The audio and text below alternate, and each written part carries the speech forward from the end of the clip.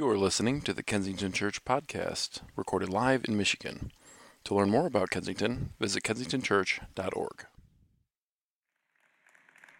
Hi, everyone. Like Adam said, my name is Tatiana, and I am usually at the Birmingham campus leading worship or teaching, but it is always a gift to be here at the CT campus. I've been here a couple times for Midweek, and I love anytime I get the chance to lead alongside Davey and Jared and the team. Are they amazing or what? Yeah. They are so awesome, and it's just such a gift to be here in this room and to be led in worship by them. But I am really happy and excited to be here with you all tonight. We are going to be talking about what it looks like for us to see our purpose as the church clearly, both communally and as individuals living out the way of Jesus wherever we go. And as we do, there's a word that God has kept leading me back to as I've been thinking over this last year or so about what it means to live out our purpose as the church and what word might fully capture that. And the word that God has kept leading me back to has been the word sanctuary. The word sanctuary is so interesting because it has religious roots and spiritual connotations to it, but it is also a word that we use in our society to describe any place of refuge or safety. We know that there are bird, marine life, wildlife, and of course, if you know me, it matters a lot that there are cat sanctuaries all over our world. I'm a big cat person. And these sanctuaries are set up to provide peace, safety, to preserve the life and the well-being of these creatures, so they've been deemed animal sanctuaries. So like I said, I'm a big cat person. If there's anything that you need to know about me to feel like you know me a little bit better, it is that I love cats. And it's not like she kind of likes cats sort of love. It's like I have been a crazy cat lady since I was a child for as long as I can remember. And I brought a little picture to show you just how true this is. That's me at like 5 years old maybe, pushing my cat in a stroller. And then that's me as a full-grown adult, still pushing my cat in a stroller, so not much has changed since I was a kid. It's just mattered so much that I would be a cat sanctuary, honestly. So in other places in our society, also national parks can sometimes be considered sanctuaries because of the protection of the natural habitat that preserves the beauty that we get to enjoy when we go out into these spaces. Pollution is monitored so that we can see the stars clearly. Water is clean and bright and beautiful. They're protected so that invasive plant species don't take over. And these areas of nature are protected and preserved, and because of that are sometimes also referred to as sanctuaries. And when we go to these spaces, aren't they some of the most breathtakingly beautiful spaces in our world? Has anyone here ever been to Michigan's National Park, Isle Royale? One person? That's amazing. It's way out there. I would love to go there. What about one of our national lake shores, Sleeping Bear Dunes or Pictured Rocks? There we go. That's about all of us. These places are beautiful. They are a little taste of heaven on earth because they are protected. They are sanctuaries to provide this beauty, to protect it. That when we get to go there, we get to stand in awe of God's creation. And I don't know if you've ever noticed that when I'm out there, I see that people take care of it a little bit better. When they drop trash on the floor, they pick it up. They want to keep that space beautiful. We don't treat it like we treat a Walmart parking lot where we just drop our litter and go. These places we want to keep beautiful. And then cities, countries, and states, those can also declare sanctuary status when they seek to provide refuge for immigrants and refugees instead of persecution. These places become sanctuaries because they commit to the protection and well-being of a person to keep them safe, at peace, and cared for. So we can see in all these different areas of our world, the word sanctuary, it might have these religious roots and spiritual connotations to it. And what comes to mind for you first might be stained glass or a church building. But over time, this word has been broadened to mean a place of refuge or safety. And I've been wondering if this is what sanctuary was supposed to mean all along, and if this is what the church was supposed to be all along. Because it is so clear that every part of our creation is longing and looking desperately for a place to take sanctuary, Plants, animals, the stars, even people. We look everywhere to find this place of refuge and safety. And this is the purpose that the church is meant to provide. We are meant to be a sanctuary for people to find refuge, care, safety, belonging, not simply in a building, but that we, as the people of God, would be walking, living, breathing sanctuaries so that whoever we interact with experiences the love of Jesus through us. So to be a sanctuary as followers of Jesus is to follow the way of Jesus, to make room for others to be included, welcomed, and cared for, and given a place to belong so that they would experience God in a way that leads to life transformation. Because belonging leads to our becoming. When we belong with Jesus, we become like Jesus. So tonight we're going to be looking at an interaction between Jesus and his followers when Jesus performed one of his most well-known miracles and how Jesus led his disciples to provide a place of sanctuary for the people around them. And then we're going to look at how they continue to live out this value after the ascension in the early days of the church and how we see the mark that this day had on them and how they viewed people and how they viewed their purpose. But first, let's talk about who the disciples were and how Jesus welcomed these people. So we know that Matthew and Levi were tax collectors. And tax collectors were understandably disliked for the way that they took advantage of others to make a profit for themselves. Tax collectors in this day were hated, they were despised, rejected, outcast. But Jesus took the time to not only be with them, but even to invite them in to his circle of disciples and give them a place to belong, despite their social standing and their messy behavior. And then on the other end of that spectrum, we also know that a number of Jesus' disciples were fishermen. And they would have likely been similar to a typical blue-collar worker that we might know today, someone hardworking, skilled, everyday people. And then later on, the book of Colossians also mentions that the disciple Luke was a doctor as well. So we have all these different types of backgrounds and life experiences. And we know at the same time that Jesus' following didn't just include the 12 disciples, but that there were many other women who were close friends of Jesus who followed him from town to town and were included and welcomed into his ministry as well. The Gospel of Luke talks about how these women provided for Jesus' ministry out of their own resources. And a few of them were Mary Magdalene, Susanna, Joanna, Mary, and Martha, but many other unnamed men and women were also included in Jesus' ministry. And Jesus' inclusion of people of diverse backgrounds shows us the beauty and the expansiveness of the kingdom of God, that some of them would have been looked over. They would have been maybe deemed too ordinary, too disreputable, but Jesus welcomed them anyways. Jesus welcomed them anyways. It's so significant that Jesus didn't go looking for the CEOs of that day who could get him ahead, the people who would be considered the most impressive and extraordinary. He didn't go looking for the Mark Cubans of that day who would help him build a brand and really get his name out there. Instead, Jesus sought out the ordinary people of all backgrounds and all places in society, and he invited them into the kingdom of God. He gave them the authority to do miracles. He taught them the way of his kingdom and what it really looked like to love God and love people. And it's, of course, significant and countercultural as well that Jesus welcomed and included those women in revolutionary ways.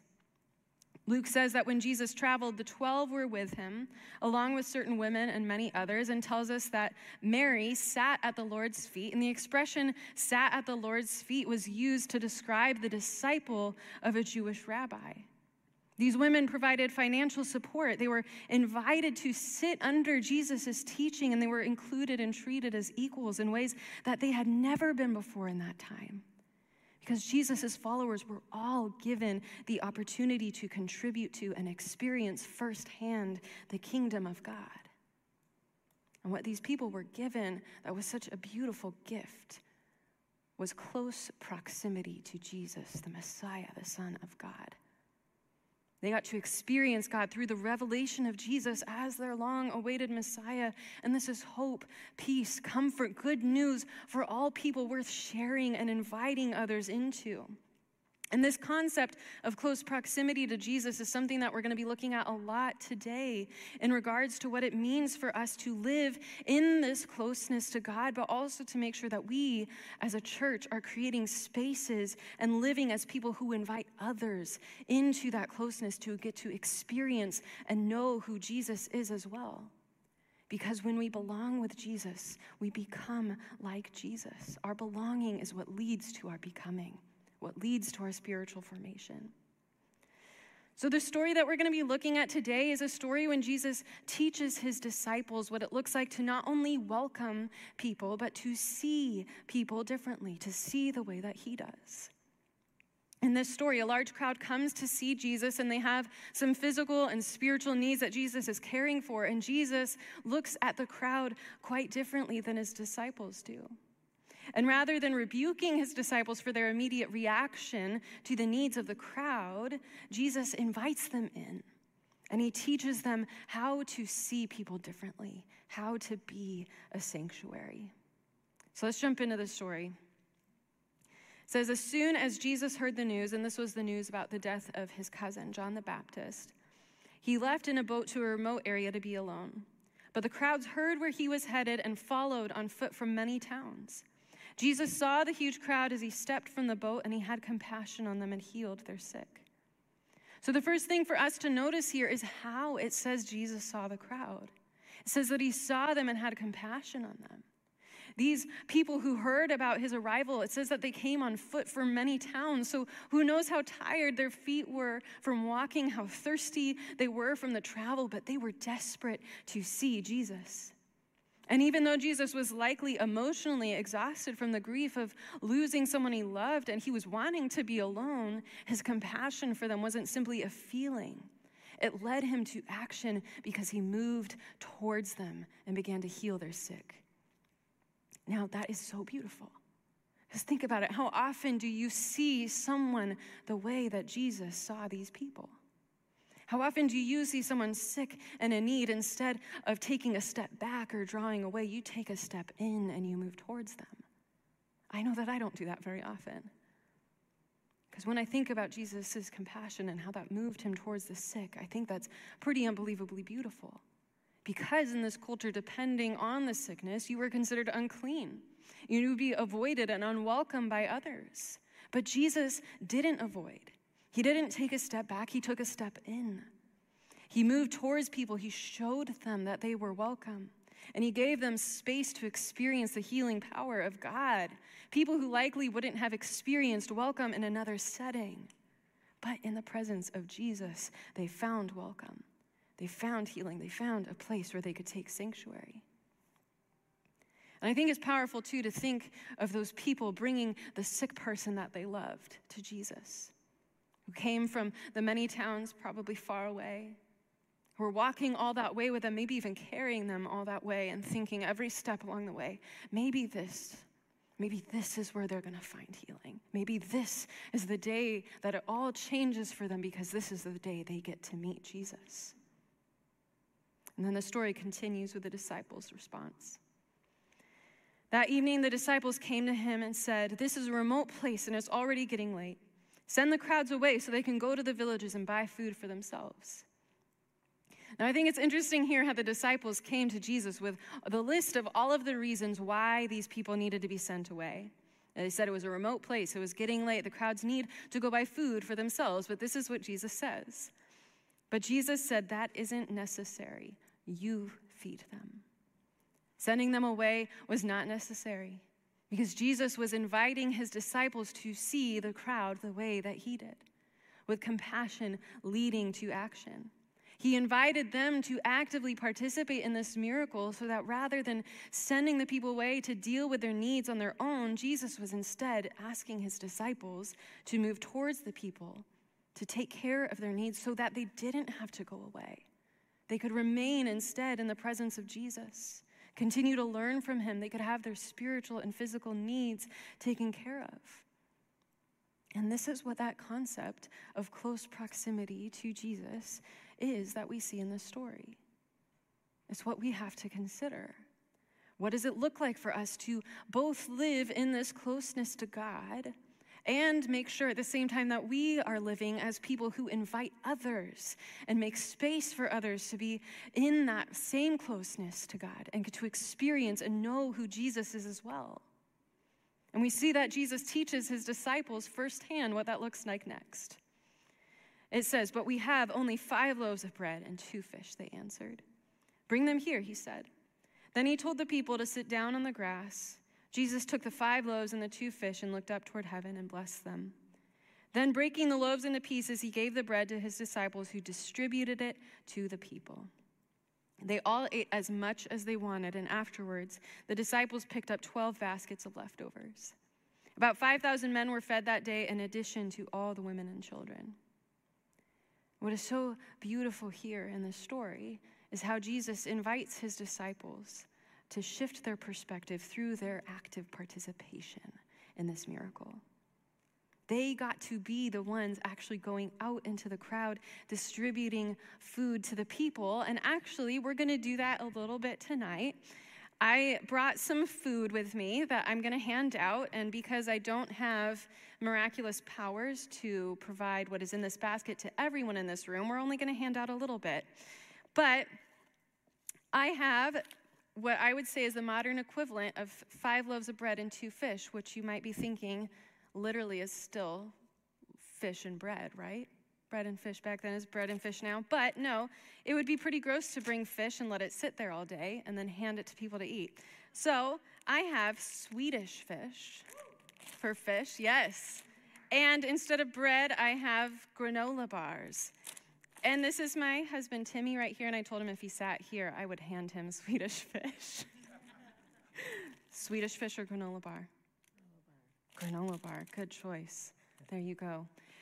So imagine for a moment, Jesus' disciples, they're walking into the crowd, and these people that they were once looking at from a distance, they are now face to face. They're looking them in the eyes. They're maybe talking to them. They're seeing the sick person that they loved, that they brought to Jesus. And they're getting to hear a little bit of their story. These people that they once saw at a distance, they're now looking at face to face. And I think the thing is, when you look at people from a distance instead of up close, you can form opinions about them, assumptions about them. They can become an idea or a concept in your mind rather than a real person who God loves. You get to know a little bit about their story, who they really are. So imagine them for a moment looking these people in the eye, hearing their stories, hearing how far they came to see Jesus. Do you think the disciples' perspectives changed in that moment? Do you think that there were some faces that they saw, some stories they heard that they could never forget? That years later, that face would come to mind for them. And they would remember how Jesus taught them to see differently, how he taught them to love them the way that he did. So really picture this for a minute. 5,000 plus people, spiritually, physically needy, sick. They all gathered and came from a long journey. They're hungry and tired.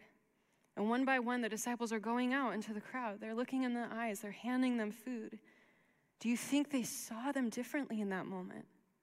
Do you think they saw their humanity, the image of God in them, the gratitude in their eyes when they realized that they were actually going to be fed and they could stay in the presence of Jesus a little while longer? And don't you think that these encounters with these people changed the disciples after that day? Don't you think it changed how they saw anybody, any person, any child of God from that day forward? Because not only did these people get to remain in close proximity to Jesus, but Jesus challenged his disciples to live in close proximity to the people that he loved. And this is living out the way of Jesus. This is the way of his kingdom. My friend and pastor and author John Ortberg said that this is bringing up there down here, bringing the kingdom of God and the way of Jesus to earth and living it out wherever we go.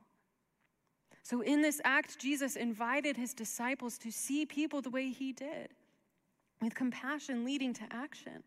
Because rather than sending people away to just deal with their needs on their own, they instead moved towards them, to take care of them, to make sure that they didn't have to go away, but they could remain in the presence of Jesus a little while longer. They could keep learning from him, keep experiencing his healing power. Because when we are given a place to belong, we become. When we belong with Jesus, we become more and more like Jesus. But we see at first that the disciples' focus was on the lack, that they only had 5 loaves of bread and 2 fish. And I wonder if they were even thinking that that would have been enough food for the 12 or so of them, but to give it to other people, to extend anything beyond that would have meant none or less for them. And that's a natural feeling to have. We all have that. We all want our physical, our spiritual, our emotional needs to be taken care of. And then I wonder if it even felt like there wasn't enough of Jesus to go around. But the way that Jesus shifts their perspectives and invites them to see differently through this miracle is so significant, because he demonstrates in this feeding of 5,000 plus people that the generosity that we have received from God is meant to lead us to be generous to others in every way, with our food, with our time, with our resources, with our love and patience and compassion, because freely we have received from God. Now we freely give. We can also see here that at first the crowds were welcomed by the disciples to an extent. There was a limit to their welcome, and that limit was when the disciples' needs were put in jeopardy. So their natural reaction was to send them away so they could deal with their problems on their own. But there is no limit. There is no limit to how Jesus has welcomed us. He's never once sent us away when we were in need, when we needed refuge, a safe place, a sanctuary, and now he is teaching us how to do that for others. Because freely we've received from him, now we freely give. Now the crowds and Jesus' followers were given a sanctuary in this moment. They were given a place of safety, belonging, provision, refuge from their struggles, healing, and most of all, that proximity to Jesus that led to their transformation. Because of the way this miracle provided for their physical needs, they were able to remain in that closeness to Jesus, not having to be sent away on their own to get food. And then later on in the book of Acts, we can see how differently the disciples approached the needs of others since that day, rather than seeing them as a problem. They welcomed people into their homes. In the book of Acts, it says that there were no needy persons among them. They ate together. They gave up what they had in order to give to those in need, and God blessed their community. In the early days of the church, the name that was given to people in the Jesus community was followers of the way, because they lived their lives the way that Jesus did. And in this, I can't help but see the mark that this day had on them in the early church as they followed the way Jesus modeled for them in this miracle of the feeding of the 5,000. Because instead of holding on tightly to their possessions and making sure that their needs were taken care of first, or even keeping their group closed off, the disciples became open-handed. They became generous, welcoming. They were radically inclusive. Their proximity to Jesus led to them becoming like Jesus. They noticed and saw the needs of people and responded with compassion and generosity. They became living, breathing sanctuaries for others the way that Jesus was for them. I think there are a lot of places in our world that have been intended to be sanctuaries that sadly end up being broken in some way and then can even lose their sanctuary status. Some animal sanctuaries have ended up being more about profit than being a true place of refuge for wildlife, and sometimes animals even end up being mistreated in these settings. And then in sanctuary cities, refugees can still be met with bigotry or hatred, struggle to get their needs met, struggle to just adjust to life in a new place. And then sadly, sometimes the church too has struggled to be a true place that people can take sanctuary. By making this community more about thinking the right things, believing the right things, behaving the right way, and then you can be welcomed, rather than taking a journey with people towards Jesus. is like the disciples on that day. Sometimes those of us on the inside are more focused on our needs being met, and unintentionally, or sadly, sometimes even intentionally, we end up sending people away from experiencing close proximity to Jesus in this space and in our lives. We forget the importance of belonging on the journey to becoming more and more like Jesus. And this journey to becoming is one that every one of us in this room is on. Like Jesus modeled close proximity with the people present at this miracle, it is in being in relationship and close proximity with people with different lived experiences than we have, different stories than we have, that change our perspective and enable us to love others better and create a place that would truly be a refuge for them, both in a building here and in relationship with them outside of this building. Now, I want to tell you a story about my first boss ever. He was a man named Burl Banks, and I think we have a photo of him to share with you tonight so you can see his sweet, smiling face. Now, when I am asked how I got into ministry, I say that Burl, I'm not going to cry about this, that Burl is the reason I'm in ministry today. And that's because when I was 19 years old, Burl advocated to hire me as a worship pastor at a church. And I don't know about you, but I would not hire myself at 19. Would you hire yourself at 19? Or just a 19-year-old? Well, Burl believed in me, and he believed deeply in raising up the next generation of leaders in the church. So he created a place of sanctuary for me, and he poured into me and really helped me grow. He was patient with me. He was gentle with me as I made a ton of mistakes, like 19-year-olds do. We make a ton of mistakes. And he helped me grow as a leader and a pastor. But what I'm most thankful for about Burl, though, is the way that my friendship with him expanded my worldview and grew my compassion. Now, Burl was very open with me and the rest of our staff about the racism that he experienced his whole life as a Black man, and sadly, even the racism that he was still experiencing to that day in the church. And hearing his stories and experiences was shocking to me. I heard things that I just wished weren't true. They challenged me. They made me feel really uncomfortable to accept that this was a reality in his life, because I just didn't want to believe that these kinds of experiences, that this kind of racism still happened to people. But he shared how hurtful it was when well-meaning people in his life claimed that they were colorblind, because it meant that they also were refusing to see or acknowledge the painful parts of his experience as a Black man in this world. He often lamented how when he would open up about this pain that he experienced, he would be met with people minimizing it, rather than simply sitting with him in it and hearing him and just believing that he was hurt. And I realized in the experience, because of my close proximity to him, because of my friendship with him, that to be a sanctuary for people of color meant that I needed to listen with the intent to understand and learn from their lived experiences of racism, prejudice, and simply be with them in their hurt. The Bible says that we weep with those who weep, and that is what God was inviting me into. And then almost a year ago, another friend of my husband, Timmy, and I's sat us down and told us about their diagnosis with autism. And they got this diagnosis late in life, in their mid-30s, and to be diagnosed with autism that late in life has been a lot for him to process. In one sense, it's given reason and language for things that he's dealt with his whole life, but at the same time, he's now realized how much energy his whole life has gone into masking and denying what he needs to feel safe, comfortable, and accommodated for. And he shared with us how he's realized that autism isn't a disease, an illness, or a disorder, but just a way that his brain is wired differently. But because of that, and how our society and even our churches are not built for neurodivergent people like him, he feels broken. He feels broken because of how hard he has to work to fit into normal life. And this guy is one of Timmy and I's very best friends. We love him.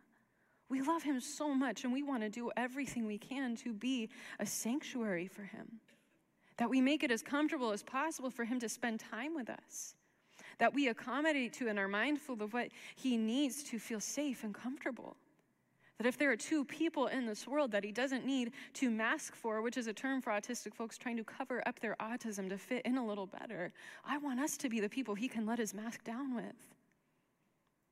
So whoever God has put in your life, with a different lived experience than you, I wonder how God might be calling you to learn how to be a sanctuary for them. And in doing so, to create space for them to experience closeness to Jesus through the love and welcome that you show them. Because when we belong, we become. Belonging with Jesus leads to becoming like Jesus. And when we do this for people, we do this for Jesus. Jesus told us that the greatest commandment is to love God, and the second is just like it, to love our neighbor. So to love God is to love our neighbor, and to love our neighbor is to express our love for God. Jesus said in Matthew chapter 25, "For I was hungry and you gave me food. I was thirsty and you gave me something to drink. I was a stranger and you welcomed me. I was naked and you gave me clothing. I was sick, you took care of me. I was in prison and you visited me." Then the righteous will answer him, "Lord, when was it that we saw you hungry and gave you food, or thirsty and gave you something to drink? And when was it that we saw you a stranger and welcomed you, or naked and gave you clothing? And when was it that we saw you sick or in prison and visited you?" And the king will answer them, "Truly I tell you, just as you did it to one of the least of these brothers and sisters of mine, you did it to me." When was it that we saw? We have to ask ourselves that. Because when we see others, see them the way Jesus saw the crowds that day, with compassion, and move towards them the way Jesus did with action, it is like we are caring for Jesus himself. And this is how we see our purpose as the church most clearly. When we learn to see the way Jesus sees. Because to love others is to love God. To love God's people, God's children, is to love God. To see the imago Dei and inherent worth in others is to see God clearly. To make space where people are welcome in our homes, in our lives, in our church, is making Jesus welcome too. So tonight, maybe you need to know that you are seen here. You are welcome here. Maybe you need to know that this church and this community can be a sanctuary for who you are. Whatever it is that you're carrying, wherever you are at in your faith journey, regardless of if or what you believe and what you are figuring out, this church can be a place of refuge for you. Because God is calling each one of us to go out into this world with his eyes for people. Eyes that see with compassion that leads to action. And Jesus is inviting us to do what his disciples did, passing out food that day, to be in close proximity and relationship with people, the people that he loves. And then invite them in return to be in close proximity with a God who loves them so much. So I also want to encourage you to consider, who is Jesus asking you to see? Who is someone in your life with a different lived experience than you have that you can listen to? That you can seek to understand their story and treat them with compassion and kindness and be a place of comfort and safety for them. Maybe that looks like you have a friend with chronic pain or illness and you need to be that person that they can vent to when they have a hard health day. Or maybe you have a friend with a physical disability and God is inviting you to consider how you can help make the world more accessible for them and understand what they need to feel independent and capable and loved. Maybe your next step looks like talking to a friend with a different background than you, who's born and raised in a different country, and just ask them questions and learn about what that was like for them. Maybe it looks like providing a place of sanctuary for someone experiencing abuse, opening up your home and inviting them in and taking care of them. Perhaps this looks like you considering what needs of yours that you have been holding on to that would prevent people from experiencing close proximity to Jesus is, just like the disciples had to consider that day. Whatever this looks like for you to begin seeing your purpose as the church clearly, being a sanctuary that enables people to experience closeness to Jesus through your love and your welcome. I'm sure that there's been a person who has come to mind for you. And there's a reason that that name has been standing out to you. So talk to God about this person. Talk to God about this community. Ask him how he would have you be a person of welcome, how he would have you be a part of making this a place of welcome, how you can lead other people towards the person of Jesus. So as we close, I want to invite us to pray one of my favorite prayers, known as the prayer of St. Francis, because I think this prayer captures so beautifully what it means for us to be sanctuaries of God's love. And maybe you want to close your eyes and receive this and see if a certain word or phrase stands out to you. Maybe you want to read it on the screen or maybe even say it out loud. Do whatever you need to pray this, to talk to God about this. So let's pray. Lord, make me an instrument of your peace. Where there is hatred, let me sow love. Where there is injury, pardon. Where there is doubt, faith. Where there is darkness, light. And where there is sadness, joy. O divine Master, grant that I may not so much seek to be consoled as to console, to be understood as to understand, to be loved as to love. For it is in giving that we receive. It is in pardoning that we are pardoned. And it is in dying that we are born to eternal life. Amen. You've been listening to the Kensington Church Podcast. If you've enjoyed this recording, check back weekly for new content.